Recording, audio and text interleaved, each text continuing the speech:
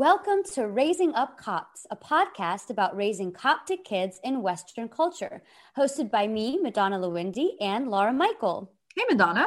So this week we are continuing our conversation from last week about life with children with disabilities, and we have a few awesome interviews to share with you.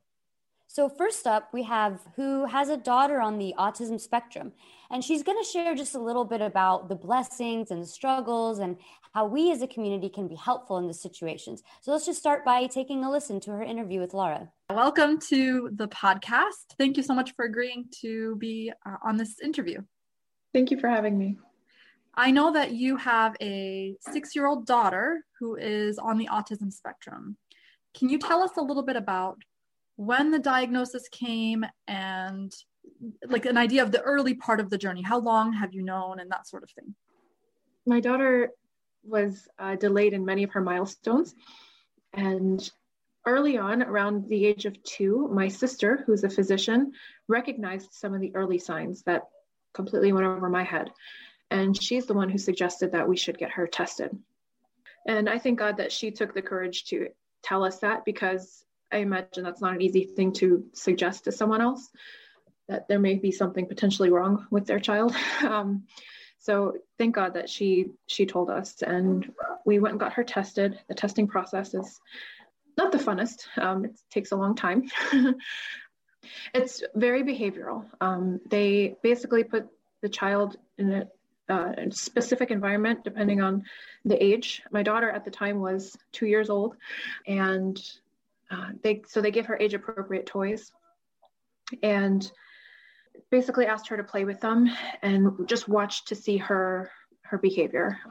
If she had any eye contact with us as her parents, or with the instructor or the leader of the study, and things like that. And there were several surveys that we had to fill out regarding the pregnancy and her birth and other developmental stages that she went through up until that point. After the test, they sit down with you and tell you, so this is our diagnosis based on this, that, and the other. She meets this criteria. She's on this end for autism. She's on this end of the spectrum, and steps moving forward. So for her, they suggested doing ABA therapy, applied behavioral therapy, essentially. They work with the child to work past certain impediments, even things as small as learning how to isolate her pointer finger and learning how to point. They have fun ways of doing that with the child, and they turn it into a game. Where on the autism spectrum? Someone was just telling me there are 32 types or something. Wow, yeah. I know we call it a spectrum, but I never pictured 32. So where are we talking? Verbal, nonverbal? Where are we? They classify it based on specific, I forget what it's called, landmarks, I think. So she is verbal. She's high functioning. She was diagnosed on the moderate to severe end, but that was because of the social aspect, where she did not connect socially. She didn't respond to her name. She didn't, when she was playing, typical children will play, and if they're enjoying something or they laugh, they will look up at their loved one, their mom or dad or sister or brother. But a child with autism does not always do that. And my daughter did not do that. She's severe to moderate, but because of specific symptoms that she has. But in school, is she in a separate class, in a collaborative class, or in the general population? She's in a collaborative class where they have mixed both typical children and children with special needs, but she has an aide specifically assigned to her to help her stay on task and so on. Yeah, I was a teacher in a collab class, and we had a wonderful student on the spectrum who had an aide. The aide was our best friend, because the aide knew everything. The aide was the expert on everything about this child. Yeah, they're amazing, and they help us with how to help her with homework at home and things like that. So they're awesome. Thank God for them. So we were saying that before we started recording that this is your first child. So you had nothing to compare to, really. So if it wasn't for your sister, I think it probably would have been hard to even, tell me, did you have an inkling before? I didn't even know to look for it. So I had no idea. If it wasn't for my sister, I would have never known. And it would have been I feel like we would not have been able to get in the therapy as intensively and early as we could have, as we did, if it was left up to my knowledge. So thank God, I'm so thankful that she told us. So I thought it was really interesting that if her sister hadn't spoken up, Madonna, she would not have known what even to look for.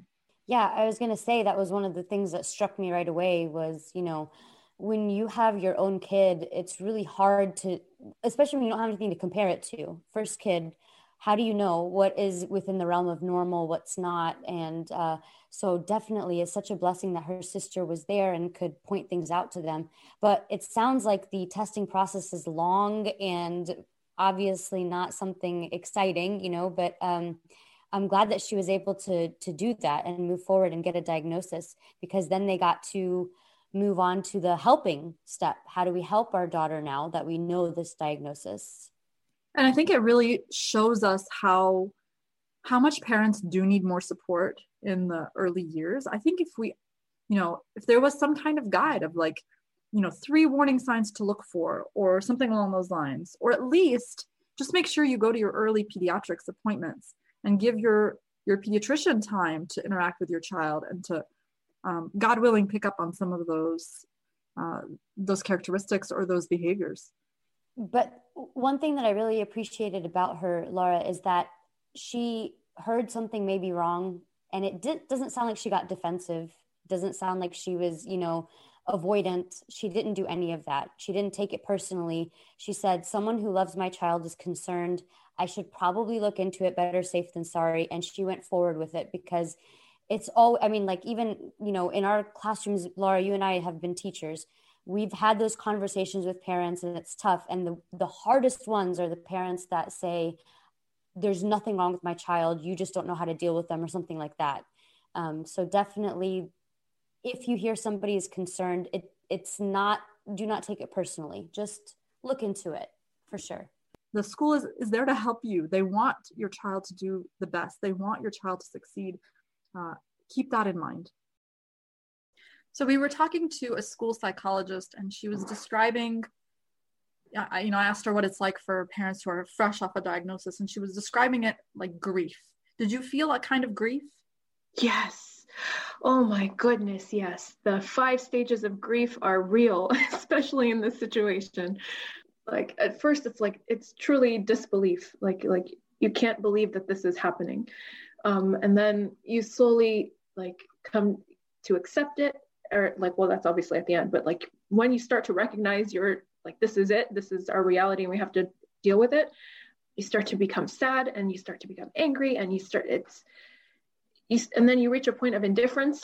You're just I don't, you lose hope almost. Thank God that, that's a very brief period, but because you're kind of forced to reckon with the situation and you have to move forward. And how can I help? What can I do now? And that's the final stage of acceptance. But it was truly a form of grief, because you're letting go of those dreams you had for your child and grieving that loss of that hope and expectation for your child to grow up typically and live a typical life. But then you realize, or I can't say you, I realized, with the help of therapy, that there is still hope. They can live a very close to typical life and have friends and, be able to take care of themselves as adults and so on. So it was definitely a period of grief for sure. I felt like I could feel in her voice just how this was a blow to her.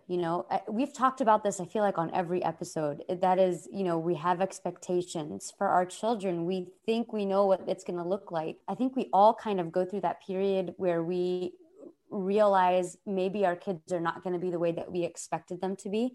And so, if anything, this feels like a lesson to all of us that, when we go on this journey of having children, that we have to put it into the hands of God, because our failed expectations really cause us more grief than good at this point. We have all these ideas, and when they don't, even if it's not something serious, even if it's not something life-changing, I'm sure autism was definitely life-changing, but even in other situations, it tends to derail us when it maybe doesn't need to. I don't know.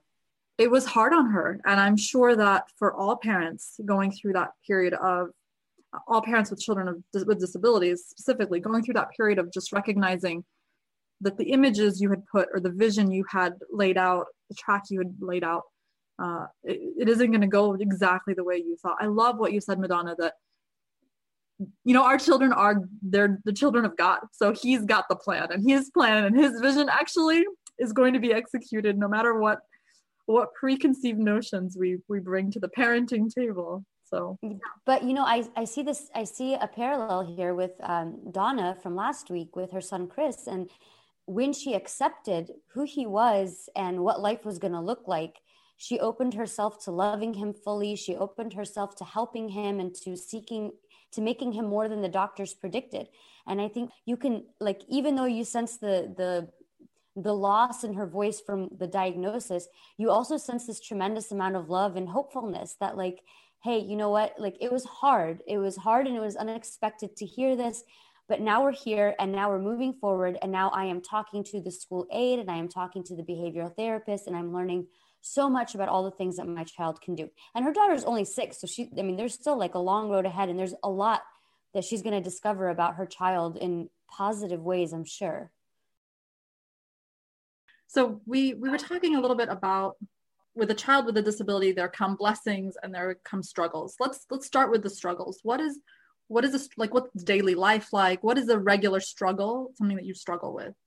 For my daughter's case specifically, because it manifests differently in each child, this struggle is huge with focus and keeping her on a specific task or completing a task or remembering the steps to a task.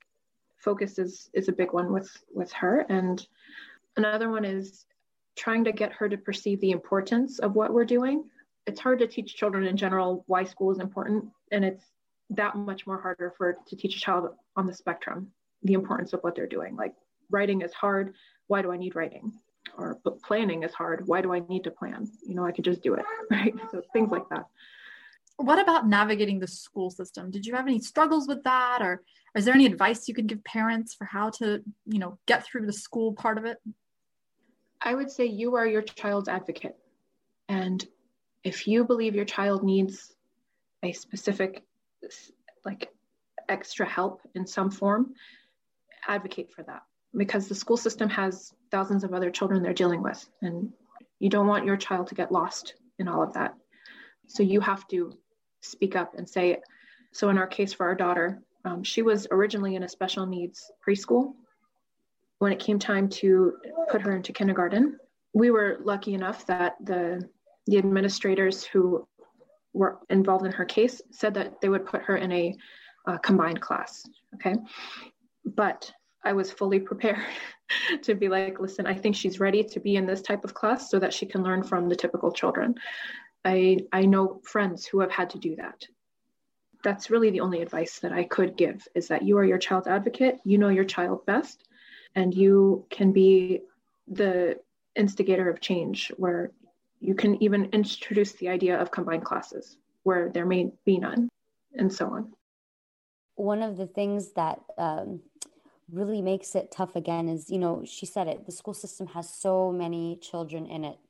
And I can't imagine having to be on that side of the process and trying to fight for your child. And you really have to know a lot more about stuff that you probably didn't plan to know about, how the school system works, how teaching works, how, behavioral aids in the classroom work. And having inclusive classrooms can be a blessing, and it can be a struggle, because obviously there's an interaction there between your child with a disability and the other children who are typical, and they have, pretty predictable life ahead of them.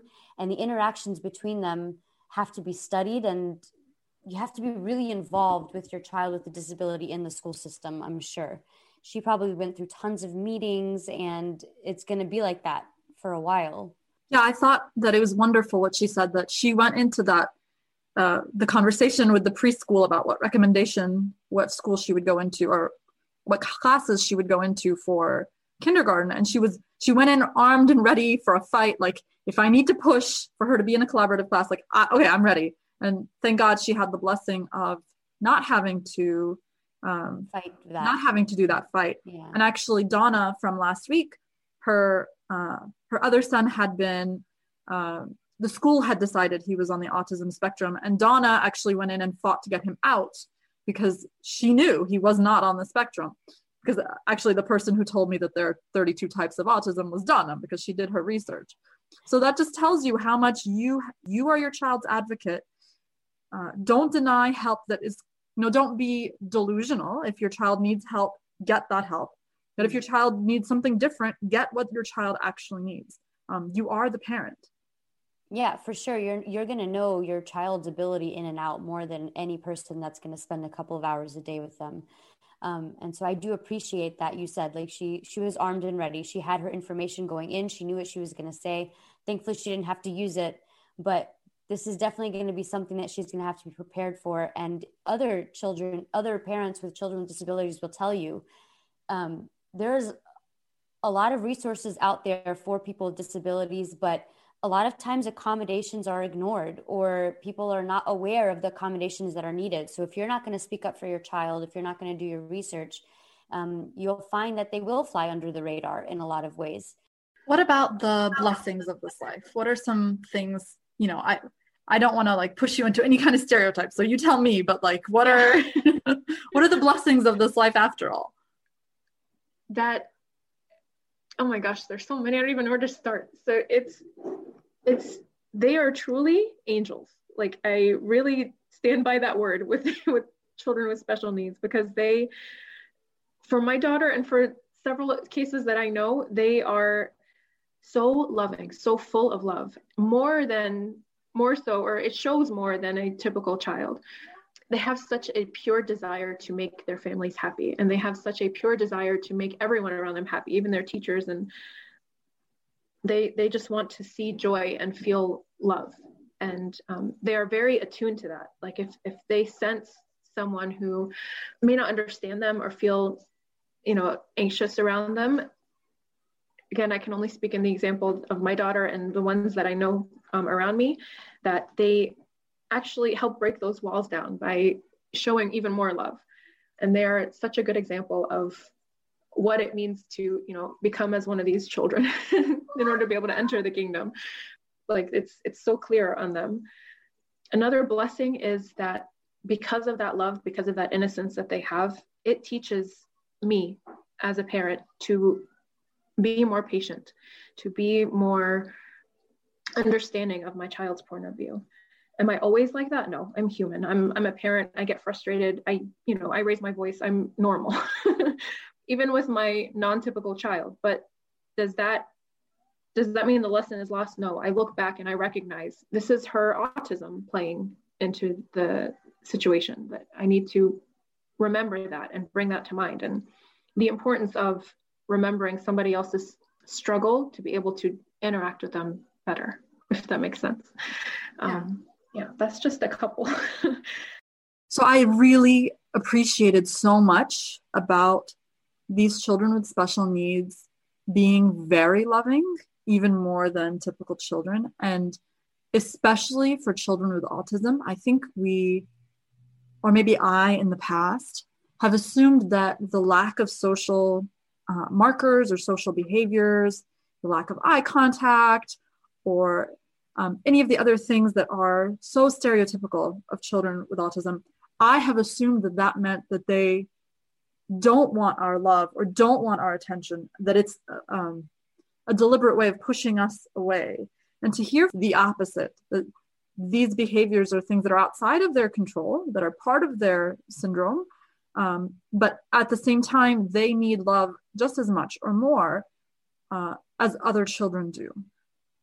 That is something you touched exactly on the point that I was thinking, Laura, that I definitely am surprised by that. There's something new that I learned, because when I pictured autism, the way that it's presented, the way that I hear about it is, they avoid advances of love because it's not, I don't know if it's not comfortable, or I don't know all the ins and outs of why they need or don't need that.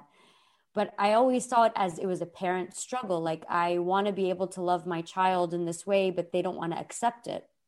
But it turns out you just have to figure out the way in which to show and express that same amount and desire for love for that child. It is not less. It just looks different. And that's definitely something new that I did not know before. So I appreciate her bringing that up and teaching us about that. So I think you're kind of in a unique position, as the wife of a priest, to give us the advice for churches, how in the wider church community we can approach and befriend and be more welcoming and really fully embrace children with disabilities and families with children with disabilities. What kind of advice do you have for us? I would say don't be afraid to approach. Don't allow the difference to create a wall. Allow it to be an opportunity for you to go closer to them. And if your children are curious and have questions, answer them in a loving way where you can tell them, oh, well, so-and-so is a little bit different, but let's go make friends. Let's go be friends with them. Let's go ask them, why are you in a wheelchair? For example, if somebody who is in a wheelchair, or ask the mom if the child is nonverbal. Ask the mom, is there anything I can do to help? Offer love in the form of service and in the form of friendship in order to make them feel like they are not outcast from the community. For us to be able to do that, we need to recognize that these parents, these families struggle probably a little bit more than most families because of this difference, whatever the difference may be. For the parents, offer more help. You see them struggling with their child who may be throwing a tantrum. Non-typical children throw tantrums just like typical children, and it may even extend into the older ages. Offer help. Be careful in how you do so, though, so that it doesn't come across as condescending. But if they're carrying another child, offer to carry that child so they can focus on the child that's needs attention right now. These are just very minor general examples, but it's important for us to show them that we are there to support them because they need that support, and they don't need to feel like there's something wrong with them because God chose for their child to be different. That was not their choice. I don't know of any parent that asks for this, and so they were given this by God in His wisdom, and it's a lesson for all of us to learn to show love in whatever way that is best for each person. It sounds to me like you're describing small repeated things over time, not some sort of grand gesture. Does that sound accurate? Yes. Just take one of my kids for just a few minutes. Yes, exactly. It's not something beyond the abilities of people to help you, no. Right? No, not at all. Actually, if you can help take care of the other kids, if they have only one child with special needs, and so that they can focus their attention on that child.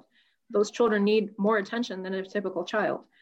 The siblings feel that, which is a whole different story altogether, but they need that attention. The parent needs to give that attention. So help them with the others so that they are able to get through this and can all get back to normal or whatever is normal for each family. So again, I'm seeing a lot of similarities in this interview as the one with Donna, even though the disabilities are on opposite spectrums. You've got one that, is on the autism spectrum and one that is completely, but the autism spectrum, she's still verbal, she's high functioning, it's the social aspect. And then you had Chris from last week, who is completely nonverbal, who needed pretty much care from head to toe, right? Physically, emotionally, everything. And yet the same words are being spoken.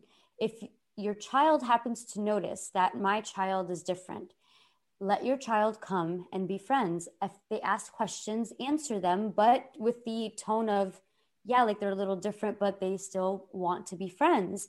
And I hear that lesson over and over again. It doesn't matter what situation our kids are in, or, if there's a disability or if there's not. There is one thing that we all desire for our kids, and that is that they are loved and that they are accepted and that they are cherished for who they are, no matter what that looks like. And then one other thing that she said that I really appreciated was, for the parents. Offer love to the parent in the form of service and friendship. Again, something else that Donna said. So anybody who's been in church with a young child who starts screaming in the middle of liturgy or whatever, and you feel those eyes looking at you, it is isolating. It is embarrassing. It's not nice. It's not a nice feeling at all. And mothers will often complain that that's something that they really dislike, you know. However, when somebody comes and offers kind words or they offer help, and you can tell it's from a good place in their heart with good intentions, it is quite literally a sigh of relief. It is the help that we all need. It's still the same outcome. We want to feel seen, we want to feel helped, and we want to feel like people still are going to be our friends and offer service to us like we would, you know, want to offer to other people. And I think you brought that up in last week as well, just the tone of voice and what a big difference it makes. So, you know, it's amazing how much we are so worried about offending that we won't approach it all. We won't ask any questions, as if that's the only other option. Either you're offensive and you say, hey, what's wrong with this kid? Or you just pretend they don't exist, which honestly is offensive. Mm-hmm. So seeing that, no, there is a third option. We can go up to the parents and say, what's going on? And is there a way I can help? And tell me more about this person's situation, your child's situation. Is it okay if I say hi? You know, just small, gentle gestures that are born out of love, that come from a pure heart and not from any kind of weird desire to, I don't know, just get in other people's business. There's a difference, you know, in the way you do that. For sure. And I think one of the things that you can do to mitigate that fear for yourself is, you know, say a little prayer before walking over, saying, God, like whatever I'm about to say to this person, please let them receive it, knowing that I am coming from a good place. I am not judging. Open their hearts to feel like they can ask me and not feel like I'm being judgmental, or I feel like they don't have control, so therefore I need to step in. It is simply because I see there's a need and I would love to offer my help. I think saying that prayer will go a long way in and of itself. And also checking your own heart about it. Just saying, you know, God, like, I want to go to this person, but please let it be from a place of love, like you would have done, a place of respect, not a place of I know better, or I can do what they can't. How old is your next child down? He's 4. 4. Okay, that's perfect. So tell us a little bit about how your 4-year-old relates to his big sister. He looks up to her. He loves her. He wants to play with her all the time. I think he's learned, or is learning, that there's some, we call them moods, but I really don't know what else to call them, that sometimes the oldest doesn't feel like playing. He doesn't feel like he can play with her because she's like shut down. She's hidden inside of herself, for lack of a better word and term, that she's not willing to play right now. She doesn't want to. She doesn't feel that connection with him, or many times she'll ignore altogether. He's learning to recognize these instances, even though she's come a far way from where we started, that, okay, now is not a time I can play with my sister. And for a while, we were worried that he would pick up some of these behaviors, but thankfully, he developed typically. Do you feel like he knows yet that there's a difference in his sister, or he's still too young? I don't think so. I don't think he's able to pick up on it yet. So I have to say, throughout the time I was listening, you know, doing the interview, I was thinking about this Korean drama called It's Okay Not to Be Okay. And in it, one of the actors plays a person with autism. He's a full-grown man, and he has a younger brother who helps take care of him. And when she was describing how her 4-year-old right now deals with his 6-year-old sister, is exactly paralleled in scenes from this show, because the older brother has a tent that he goes into when he doesn't want to speak to his brother and he doesn't want to deal with anyone. And the younger brother knows to respect his time in the tent. And when the brother wants to come out or feels okay and is willing to open up again, the younger brother is there waiting for him and able to like re-engage again. And the fact that by 4 years old, he already knows this is the time that sister needs her own time. He understands her boundary.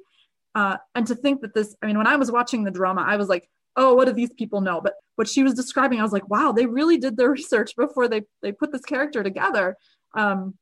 It's amazing how fast we can learn each other's boundaries when they're firm. I was going to say, like, the amount of nuance a 4-year-old has to catch up to and to, latch on to understand when I can talk, when I can't talk, when I can approach, when I can't approach. There are several adults who haven't mastered that kind of boundary. They have not mastered, like, I cannot read somebody's social cues and understand this is not the time for me to bring up a topic right now, So it's really impressive that he has picked up on that. And once again, kids are capable of a lot more than we give them credit for. If we can, I don't want to say treat them like adults, but we can expect more from them in terms of what they can and can't do. And so I'm really loving hearing her talk about that. Man, 4 years old, that's tough, but it's good. Is there anything else you feel like we haven't covered or people don't ask that they should be asking? It's hard. There's a lot to cover in this topic. Yeah, for sure. Really what the parents go through is a lot, especially in our community where it's not something that's well recognized or well understood for that matter. I would say that to the parents of a child with special needs, you do what's best for your family. Other people are not raising your children for you, and they don't understand the struggle you go through, and that's okay. They don't have to, and you do you. You figure out what is best for your family and do that. If that means you're going to put your child in this school, that school, or whatever, if you're not going to be able to attend every single service in the church because of your child with special needs, it's not the end of the world. God understands your struggle and he sees what you were going through, and he's not going to leave you. He gave you this gift and he's going to help you raise this gift.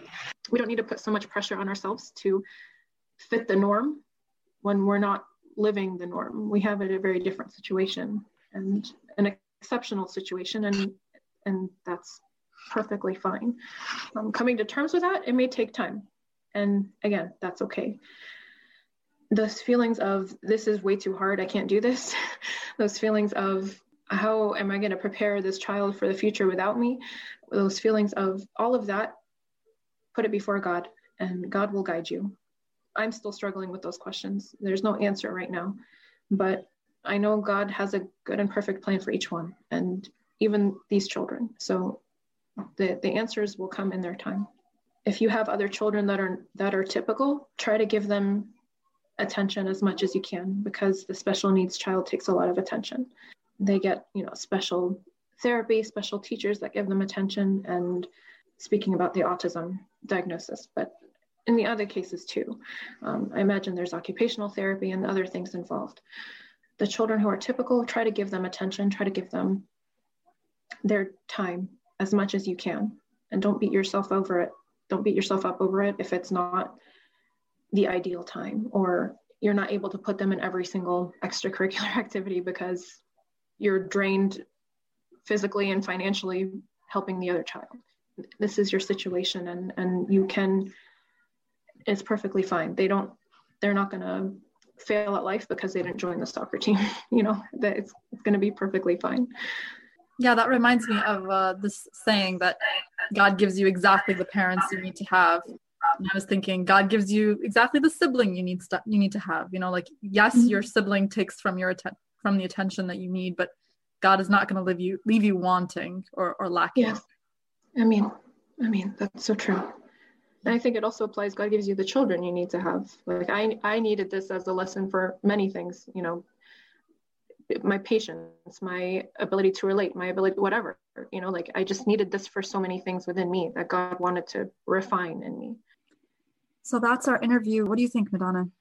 I mean, I love how she looks at her children. I love how she talks about that, the way that God gave exactly the children that she needed to refine her. And I think that a lot of the things that we are given in our life, they are not necessarily easy because of something that we need to refine within ourselves, things that we need to, like, if we had not been put in the situation, we would have never known that we had this, I don't want to call it like a dark spot, but it's this thing that, well, honestly, yeah, we needed to shed light on it. Otherwise it would have never been fixed or never would have been improved. And so I really like her perspective on that. And I mean, God really bless her with the situation that she's dealing with, but I think she does so gracefully. I think, between, having to raise another child with her child with a disability and having to balance that, I mean, that takes a lot of patience. Having to understand the school system and having to advocate, that is a lot. Having to listen, like invite behavioral therapists and occupational therapists and all these other people into your home, like that can be difficult, but other people's blessings and prayers and us learning more about this, we can be of help. So I definitely learned a lot from her interview, and I really appreciate her, talking with you about this. And I feel like we could really hear her struggle with trying to balance. She actually has 3 children. So trying to balance her daughter's, autism along with her 2 neurotypical children, and feeling, those feelings again that we heard from Donna as well of, am I doing enough for the other kid? Am I doing enough for the other kid? And so we were so blessed that Bishoy, whose sister has Down syndrome, his sister Rebecca has Down syndrome, Bishoy agreed to do an interview with me as well. And so we were able to hear from him, his perspective, and God bless him. He sounds like he grew up to be just fine. So I want to tell Donna and other parents that the other children are going to grow up to be just fine. Your love and your attention, even when it feels like it's not enough, is enough. And I hope that you can all hear that in my interview with Bishoy. So let's take a listen. Hi, Bishoy. Welcome to the podcast. Hey, Laura. It's great to be with you. So Bishoy, I understand that you have a sister with Down syndrome. That is correct. Is she older or younger than you? She's younger than me by 4 years. So that would make her about how old right now? So she's 27. She'll turn 28 actually in April. Okay, awesome. And can you tell us a little bit about Down syndrome for those of us who are not familiar or who don't know? So Down syndrome is it's a disorder of the chromosome. It's called trisomy 21, I think is the technical term. And it creates an extra chromosome. I think it's the 21st. And really that's kind of all I know about the syndrome. The science portion of it? Yeah. Well, what was it like growing up with your sister? It was definitely challenging, especially coming from an Egyptian family. I think there's not really a lot of resources to help families and parents who have that, especially coming from Egypt. So thankfully, though, we came here, and while it was still a challenge, it was definitely much better in terms of the support that she was able to have. And there were a lot of resources available to her. Definitely in school, they have a separate class system or a separate type of education, special education for those with disabilities. So overall, I would say it was a little bit of a challenge, but I consider her name's Rebecca.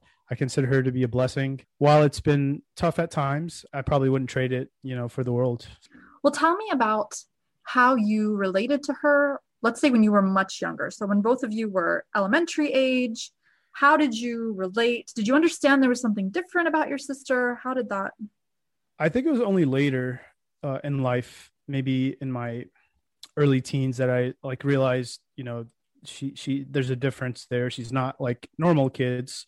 I think growing up when we were younger, I have a middle sister too, Lisa. She's, we kind of, us three, we kind of, as young kids, we just, play like normal kids. We had a pretty normal childhood. We didn't really, I don't think there was a lot of difference between us and just, 3 regular siblings who, fought and, just interacted normally. So I don't think there was a huge difference between us in that respect, early on at least. I think it was only later, in our teen years that we realized Rebecca was special. She was different. So I thought it was really interesting. We're hearing from Bishoy that it wasn't until his early teens really that difference became more apparent.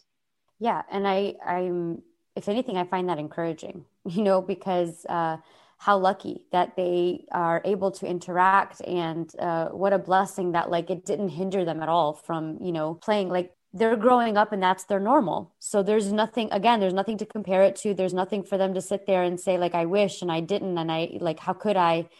They don't have that. And I think Bishoy is kind of saying the same thing. They didn't really think twice about it. And probably until much later when he was around a teenager that he finally started being like, oh, I feel like stuff is different. But by then I feel like that's it. You kind of already know your sister. You love her. You are, it's normal for you to interact with her the way that you do. Things aren't going to really change much by then. So that's, if anything, encouraging. It shows how much we as adults overthink everything. Like we have to make everything into a thing. But for them, like you said, it's just, this is family and this is my normal family. There's no complication to it. Love is like that. A lot of the parents that I interviewed were expressing a kind of resignation and guilt that their typical children were getting less attention from them and less time than their atypical or special needs child. So did you go through times where you felt jealous or you felt like you weren't getting enough focus? Maybe expand a little on that. I think my other sister probably might have felt that way. I was the oldest and I'm the only boy. So I think I probably got a little bit more attention than the girls. So I don't feel like I did. And also too, I kind of, being the older brother, I was protective of both of them. So I don't think I felt that way. I think maybe Lisa, who's my the middle one, she might have felt that way a little bit, but I don't think I did. That's good, because I think that parents need to be reassured sometimes that, it just feels so big when you're dealing with your children, like trying to be fair to them, but also give them each what they need. It's like a very big stressor, I would say, for them. Yeah. And I think my parents did a pretty good job giving us equal attention and loving us equally, though maybe my other sister might disagree, but I think they were really intentional in caring for Rebecca and her special needs, but also giving us, me and Lisa, the same amount of love and support and, just caring for us as kids. So I think they did a pretty good job. Yeah. Are there ways that you feel that your family struggled in having Rebecca as part of your family? That's a good question.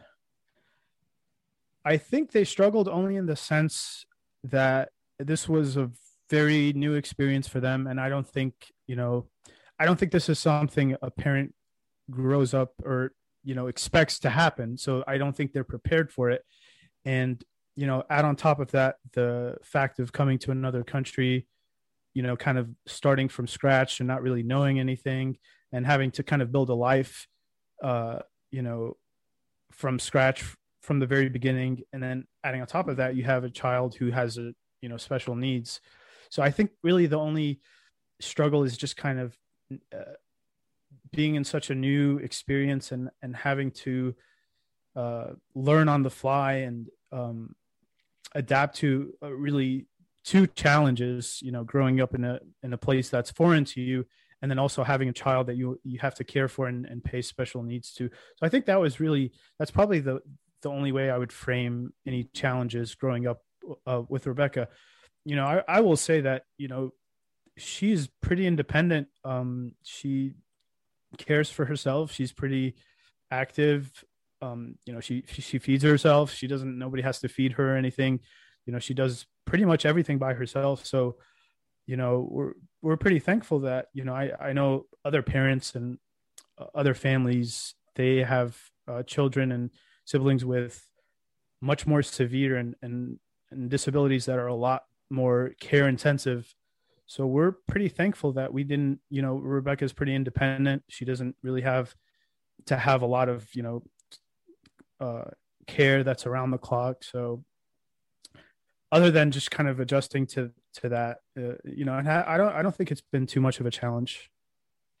So I have to say, I think it's kind of a testament to how awesome Bishoy's parents are that he is thinking of it in this way, and that for him, yes, there were challenges, but he never felt them acutely. I think that, I mean, round of applause for Bishoy's parents. You know, it's funny because when he was saying like, I felt like I was fine, but maybe my sister Lisa feels differently. I kind of want to talk to Lisa because I'm curious if the differences that he felt were more about, or the differences she felt were more about him being a boy and she's a girl in an Egyptian household. And those of you who are not familiar, typically a boy that grows up in an Egyptian household has more freedom than a girl would. It's not fair, but that is the fact that happens. So I'm curious if that has more to do with it than, you know, his youngest sister being special needs. But yeah, I mean, I think it's cute that they all, you know, obviously love each other, and their youngest sister wasn't at all like a hindrance to them in any way. And I think obviously the situations are very different between different types of special needs. He said it himself, she's pretty independent and capable. So obviously that, you know, the amount of attention required is very different there. But again, it appears to be their normal. So that's a positive thing for sure. For many people, when they first think of disability, Down syndrome comes to mind. To hear that this disability that we're all so scared of, the child is fine, the child is self-sufficient. Like, wow, we put so much emphasis on the wrong thing in life. Like, we are really clueless to God's blessings, unfortunately. And I feel like it's incredible. Oh, this is the Down syndrome that everyone's so scared of, like that everyone's so frightened of, that everyone's trying so hard to avoid. You know, Rebecca sounds wonderful. She sounds like a wonderful human being. Well, that's the thing, Laura. I think like we've touched on this a few times. It just comes down to our fear of something that we don't know, you know? And he said it himself, like, obviously his parents were not prepared for that. And we've said before, like in Egypt, disabilities are not really something that are paid attention to, or not many resources for. So obviously, even if they had Rebecca here, they don't have much experience with it. So they're kind of thrown into this, and it can be difficult, but they've managed. And you learn like you do with any of our children about what is right and what is wrong, and how to help, and, you know, what's beneficial and what's not. And it seems like the siblings go on that journey too. They get to learn all of that too. And it's fine. It's fine for them.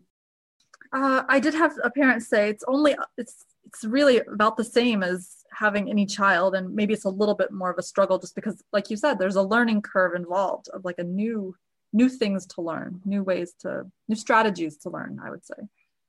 Yeah, I think being a parent, you know, my sister Lisa, she's a parent. She has 2 young kids, and I think just being a parent on your own, just that single fact is hard, because you're learning how to raise a human being.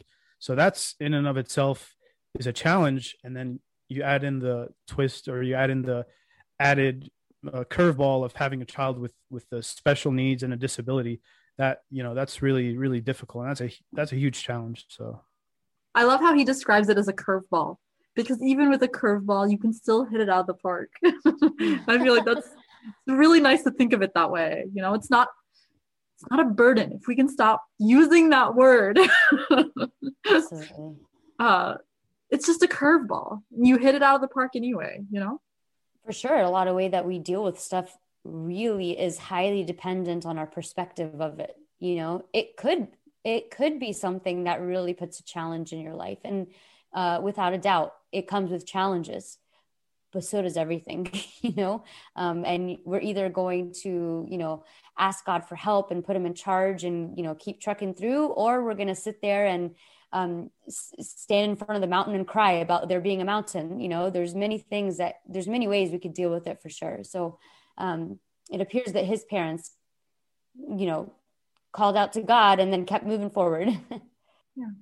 What would you say some of the blessings have been having Rebecca in your life, or maybe some of the lessons you've learned by having her as part of your family? Well, there's one blessing that I was thinking about. So my sister, I don't know if you know, she's married to Marcus Wahba. He's a deacon in Orlando, And my sister actually met him because we were going to a convention for special needs children, and we were going as a family, and that's where Lisa met him. And I'm really thankful for that, because having him in our lives, he's a wonderful guy. I love him. He's like a brother to me. And that right there is probably one of the biggest blessings that we've had. And that wouldn't have happened if, we didn't go to that convention, if it weren't for Rebecca, really.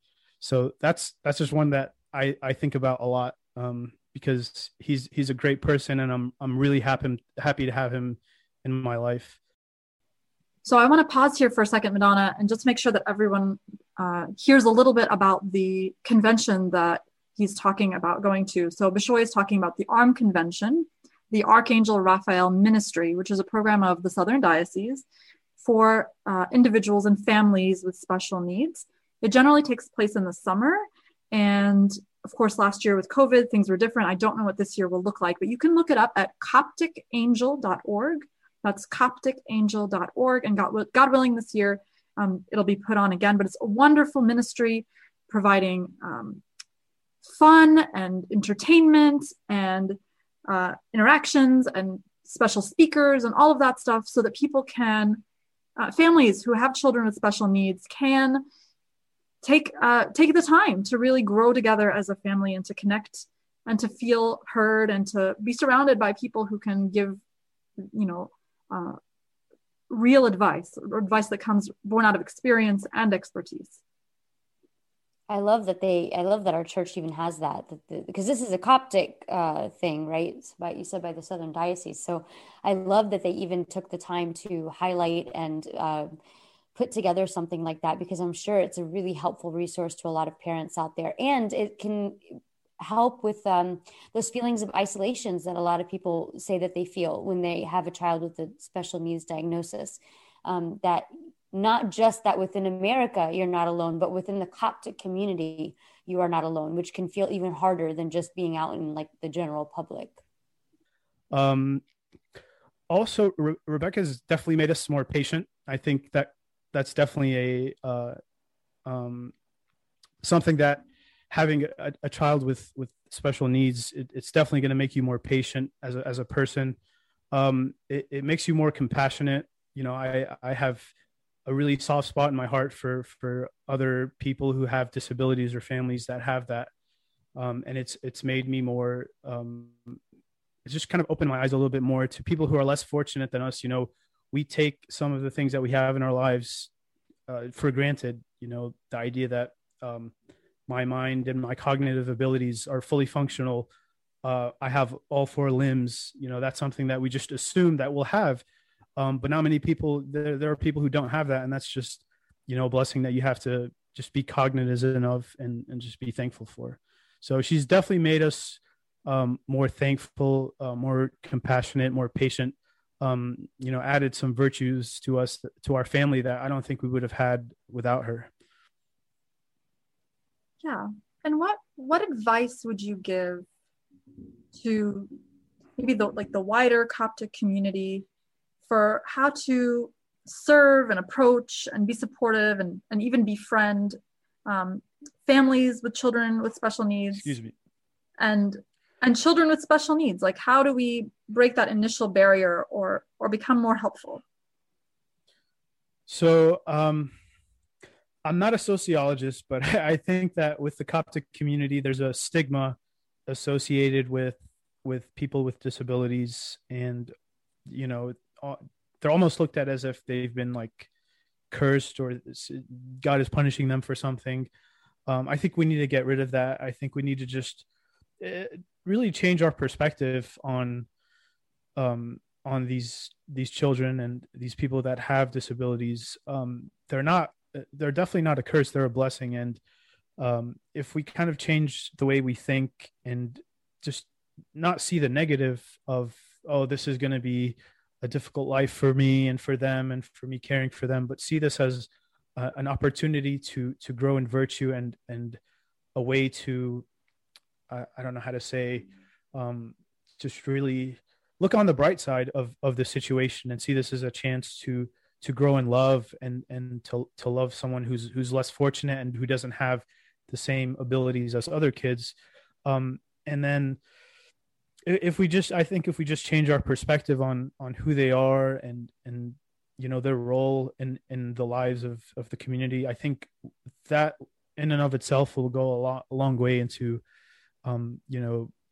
developing good care for them and really making them part of the community and showing them love, instead of kind of looking at them as, this is maybe because of a mistake that I made, or God is punishing me, or this is a trial or tribulation. I think if we look at it that way, then that's a really negative attitude. But if we look at it as, okay, this is a challenge, but this is a blessing from God, and I'm going to see the positive in it, and I'm going to use this to grow, I think that'll really help our relationship with them too. And then, it'll be more integrated. I think, I don't know if that makes sense, but it's kind of the way I see it. It's about a mindset of how we look at these kids. Yeah. The idea that if we change the thoughts around children with disabilities or around their families, then hopefully, God willing, our actions will follow this new mindset, that you have to start at the root of it. Yeah, exactly. Like for example, I think if, some attitudes that are prevailing are, these kids should be kind of separated from the rest of the church community and have their own, I guess, Sunday school, their own kind of space. But if we look at them as, they're part of our community, they're just like, my kids that are, have been born without any disabilities, then I think that's a better way of integrating them.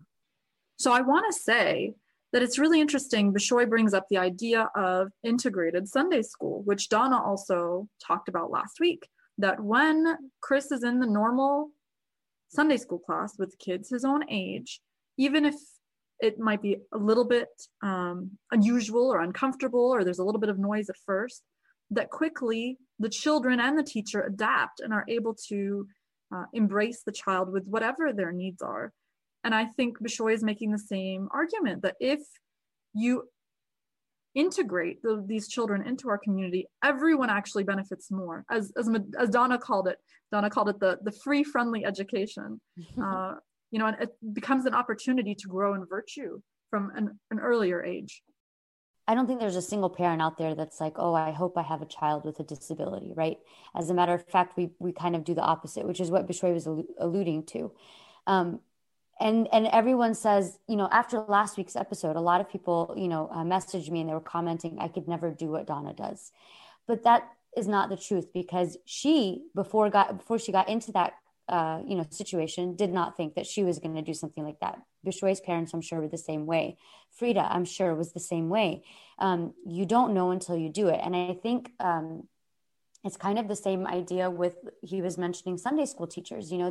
I'm sure it can be a scary thought to us as Sunday school teachers to have somebody in the classroom that isn't going to raise their hand, or isn't going to participate the way that we planned, isn't going to be able to do the craft, or whatever the situation may be.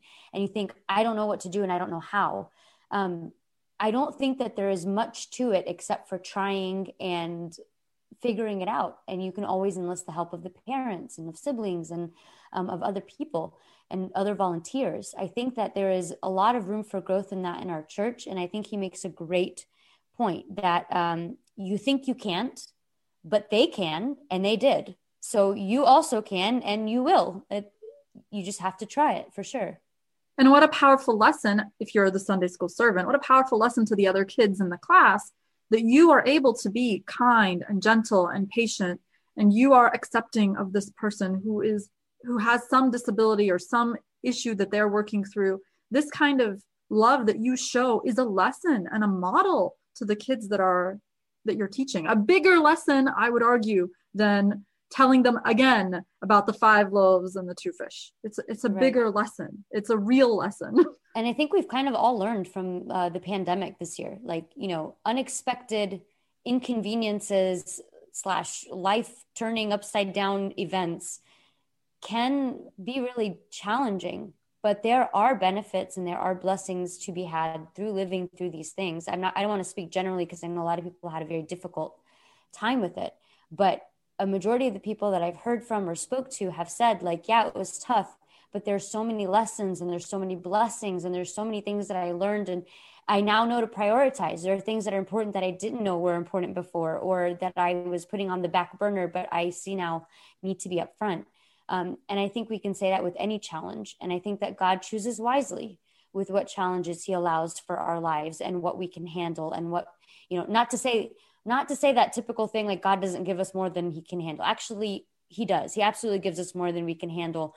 But for the purpose of refining us, like Frida said, going to him and letting him take control, and to know that the burden is not alone on us. And I think that's the benefit of having a community that understands more about special needs, is that we can be there for each other, which I think kind of has to do with what Bishoy is going to talk about next.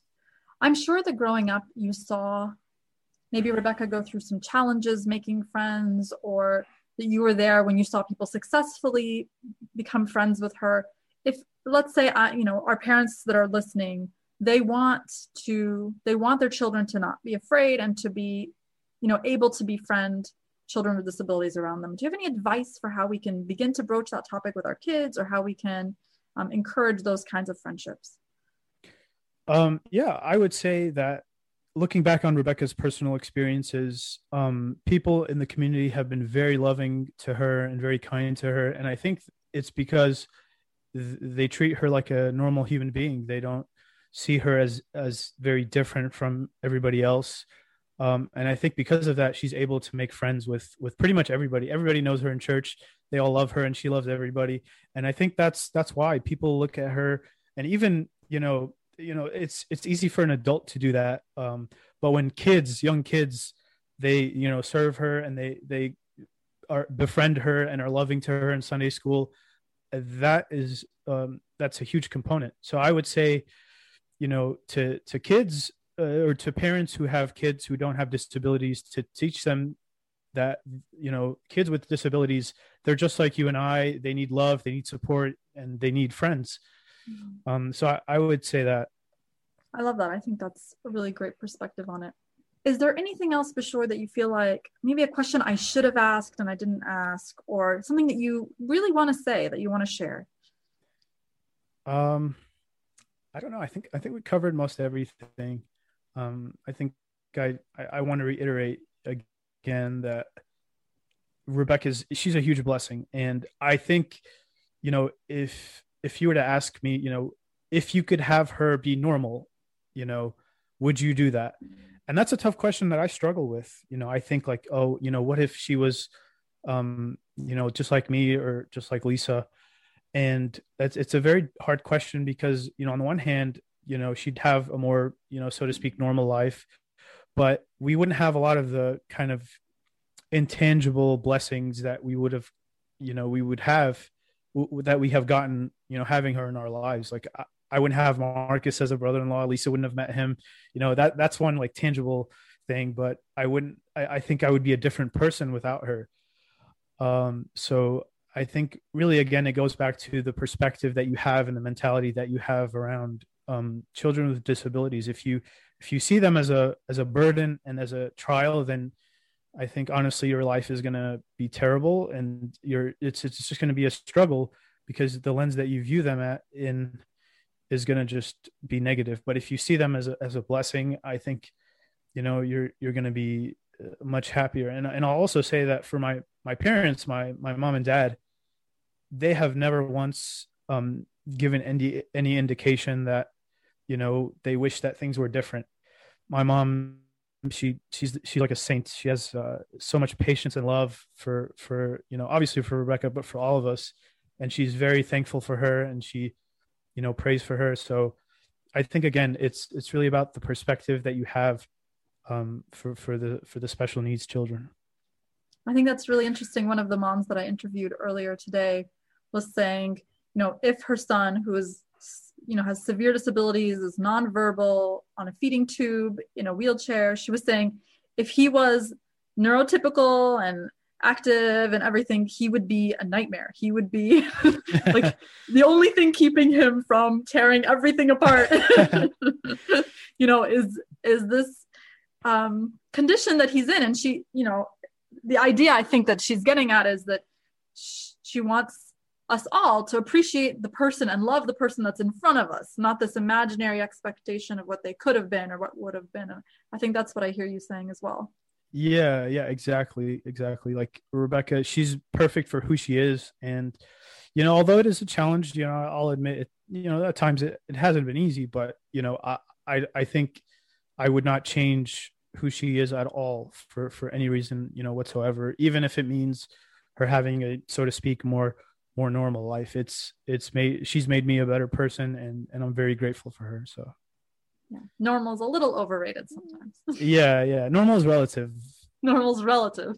I like that. Awesome. Yeah. Well, I think that's it for me. Unless there's anything else. Thank you so much, Bishoy, for joining me. Oh, no problem. Thank you for having me, Laura. I appreciate it. I love that after all that, he wouldn't change a thing. That was the takeaway. I wouldn't change a thing. I've had tangible and intangible blessings from that. And I think that that speaks for itself. We talked, like, there's a lot of worries about having siblings and what do we do with the siblings that are typical. But I think the takeaway here is that they are loved still. They feel that love from their parents, and they don't feel like they missed out. They feel like, things may have gotten challenging, but what sibling relationship does not get challenging at times? I can't think of a single one. And on that, I think we also have, Laura, I understand you also spoke with Christina Saad, who is a school psychologist, right, in Sacramento, California. And I'm familiar with her from our Coptic dad and mom parenting community, and I've always enjoyed what she has to say in her comments in the group. So tell us a little bit about that. Yeah, so I was able to talk to Christina and get some more details about the school perspective, and from a psychologist's perspective, what kind of advice she can give us, what kind of advice and support she can give to parents too, to help them work through these situations. So let's listen. Christina, welcome to the podcast. You are a school psychologist in Sacramento, and you were telling me you work primarily with children with disabilities, correct? Yes. So I work for a county office of education. Primarily, I work with students with various disabilities. So we have our students with moderate to severe disabilities. So those kids, sometimes they are medically fragile. Most of them actually have some level of cerebral palsy. They're typically have multiple medical conditions that basically, hinder their progress in a typical general education setting. We also work with students who have, invisible disabilities. And what I mean by invisible is that kids with mental health disorders that impact their performance in school. So ADHD, autism, oppositional defiant disorder, conduct disorder, those types of conditions. And those kids get obviously a different setting. They're in a different classroom, and we provide them with mental health support, behavioral support, as well as specialized instruction. I also work with a regular school campus, and I also do assessments to determine if a student has a learning disability, and if they also require special education services to meet the demands of their classroom. So I do want to pause here for a second and just make sure that everyone's aware, because maybe some newer immigrants are listening or might not be aware. People might not be aware that there is something called the Americans with Disabilities Act, which requires the government to care for the people who have special needs, just as they would a typical person. So for example, in schools, public schools are by law required to accommodate children with disabilities. And so that's where Christina comes in. That's where her work begins, in trying to create those accommodations that make it possible for those children to be educated in whatever capacity. Again, going back to like occupational therapy or behavior therapy or whatever it is, they are to be educated by the government just as any other child would be. So what advice do you have for families who maybe just got a diagnosis of some kind of special need? I would say that the news is going to be hard to take.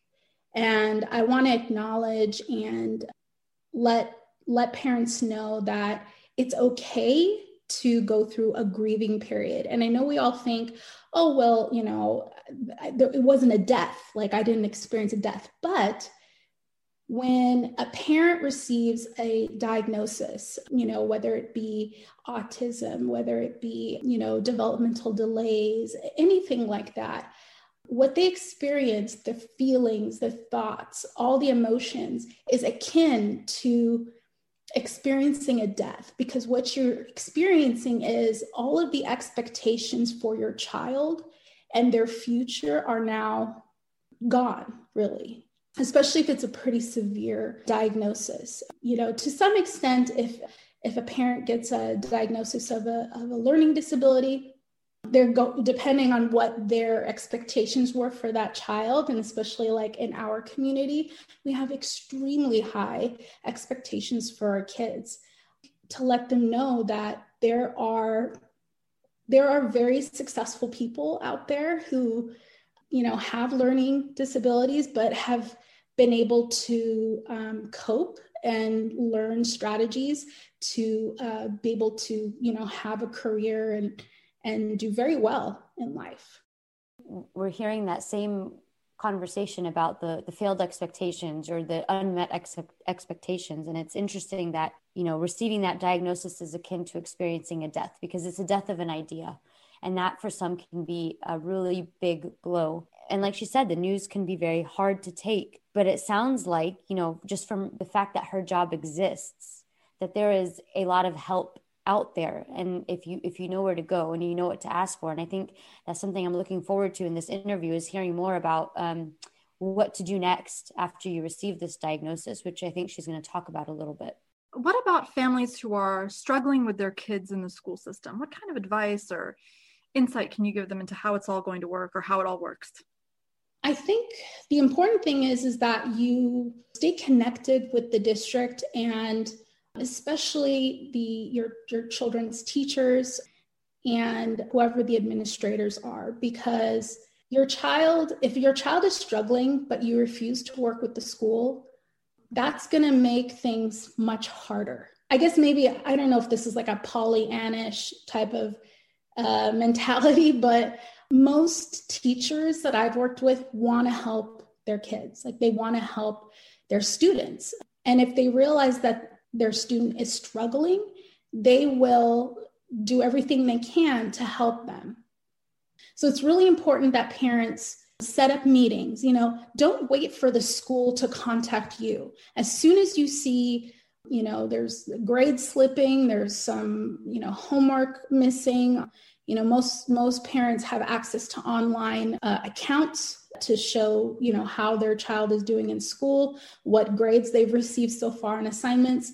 If you start to see that your child is slipping, contact the school, contact the teacher, email, make phone calls. So I like that Christina's bringing up just maybe the more milder, like learning disabilities and things like that. Maybe for more severe or more apparent disabilities, you can see it early, right away when you're going into the school system, like your kid is already categorized as having this situation or that situation. But here she's saying, if at some point the grades start slipping or things start changing, it's a good idea to go and talk to the teacher and to see if there is something else going on. There's an underlying issue, for example, like dyslexia. And Christina described to me in our interview a mom she knows who really, although she was new from Egypt and all of that, who really went above and beyond to try to advocate for her child. So let's listen to what Christina says about this mom. She made sure every year that the teachers and the principal knew her name.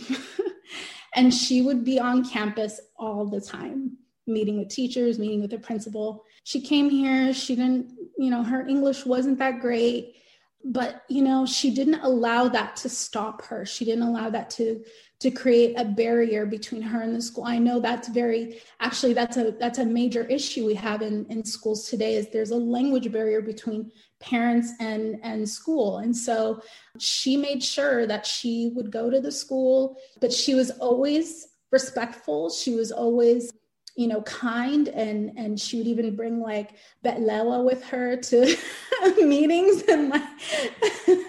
And like, she really tried to like almost get them on her side. She was great at it.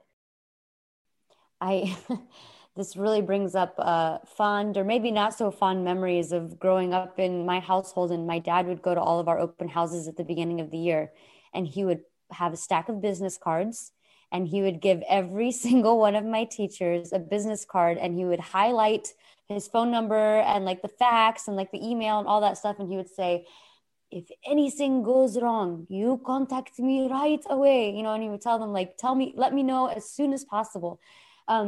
And at the time that was horrifying for me, but let me tell you, that open line of communication between teachers and him really held me accountable and helped push me, I think, better. Obviously, I hated it, right? But it was good. It was a good thing for me. And a lot of that was also probably micromanaging. But in this situation with a child with a disability or with special needs, they cannot advocate for themselves. They cannot, in a lot of situations, those executive functioning tasks of knowing when a test is coming or how to study or things like that are beyond them.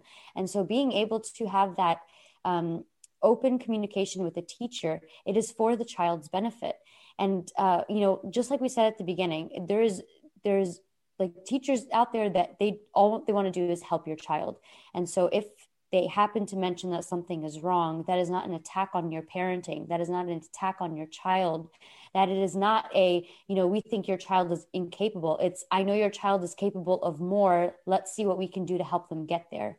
And so I really appreciate that advice of just setting up those phone calls and those meetings and getting in there with the teachers, because it is collaborative for sure. So going back towards maybe the psychology portion, what are some ways parents can support their children with disabilities from a psychological standpoint?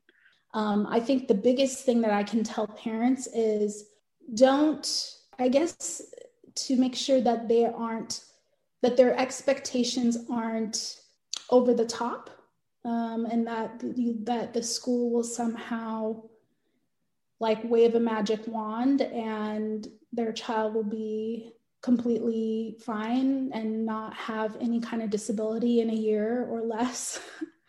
I've had to break a lot of parents' hearts because of that. And I think it's a journey. I think it's a long journey that parents go through with their children, because when they're little, you think, oh, well, maybe this is just temporary. Maybe this is, they'll catch up eventually.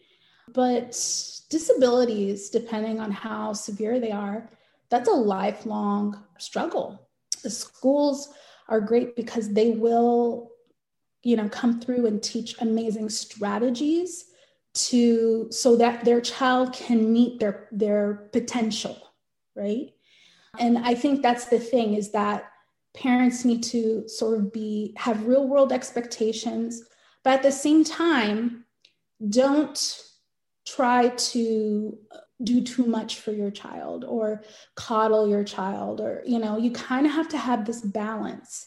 And, especially for kids who have like mild to moderate disabilities, I would say them failing a little bit is actually a good thing, because in a lot of ways they can actually learn from those failures. There's a really good book called Grit. I think the author's last name is Duckworth. And grit is just this idea that failure is really just an opportunity. If a child is struggling with their learning disability, it's okay for them to try and keep working towards a goal, because eventually they'll get it, especially if they're working hard and they're working with instructors who will help them. I know that this is not on the same scale, but I remember like specifically one time I went over to a friend's house, and she had a 2-year-old son, and her son was sitting on a chair playing on it, and the chair had like a little bit of an open back, and he put his head kind of through the back to where he got stuck, and he starts crying and screaming. And my first thing is, I'm going to rush over to him and help him get out of this chair. So I'm like running over there, and she's like, no, don't help him. He got in it. Give him a second.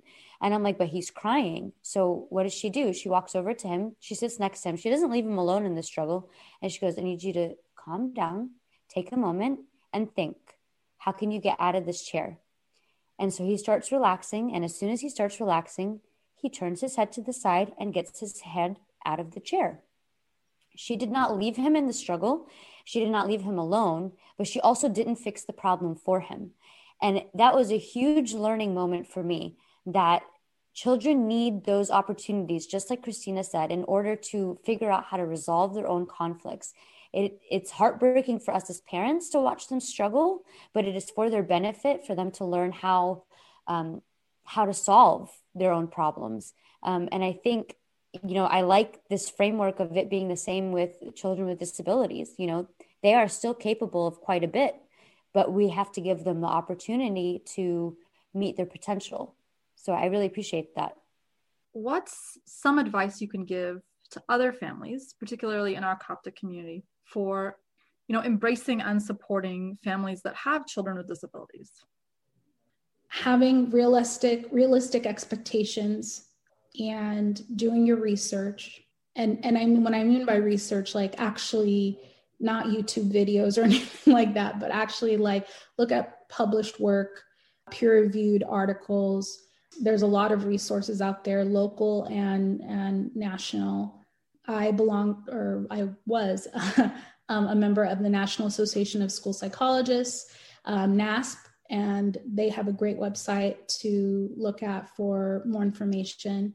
So knowledge is key. I mean, these children, while yes, they're going to struggle in school, they likely have other talents too, and I know we think like school is everything, especially in our culture, but I've met kids with disabilities who, some of them are great artists. Some of them are fantastic athletes. Some of them sing like angels. Like, we have to look at the whole child. It's important that parents kind of remember that their child isn't just, their grades or what they got on their progress report, things like that. It's that they are a child of God, that they have all of these wonderful talents and skills, and I'm sure some of them have great personalities. They might be comedians. You never know, right?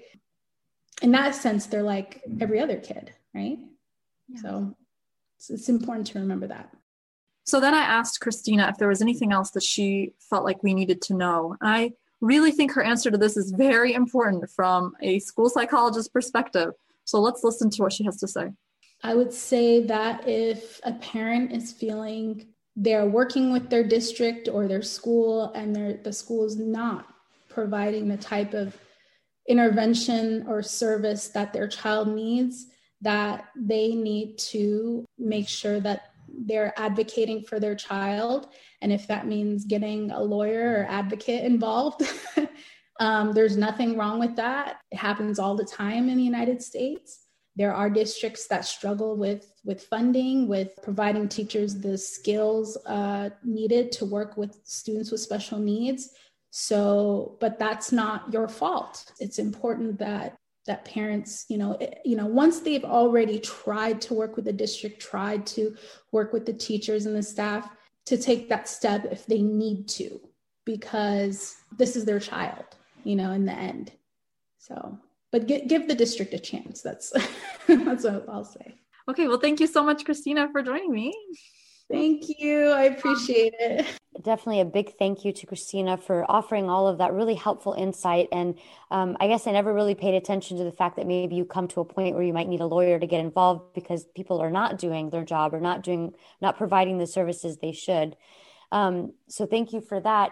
And we have kind of come to the conclusion now of our 2-part disability episodes. They were enlightening in so many ways, so I hope that you guys enjoyed them. And a big thank you to all those that we have interviewed during these 2 episodes, to Donna, to Frida, to Bishoy, to Christina, to all of you listening. And we just want to encourage you today that if you have a child with a disability, we love you. We do. We appreciate everything that you do.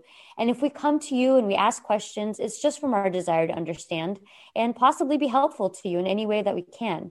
And if you are someone who doesn't necessarily have personal experience with disabilities, but you do see someone in your community who does, make an effort to include them, reach out to them in any way you feel called, talk to your children about them.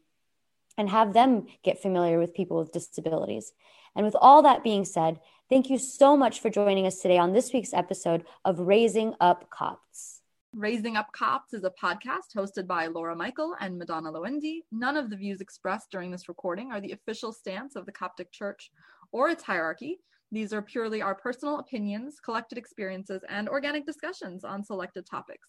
If you'd like to reach out with any questions or comments, please email raisingupcopts@gmail.com or post on the Coptic Dad and Mom Parenting Community on Facebook.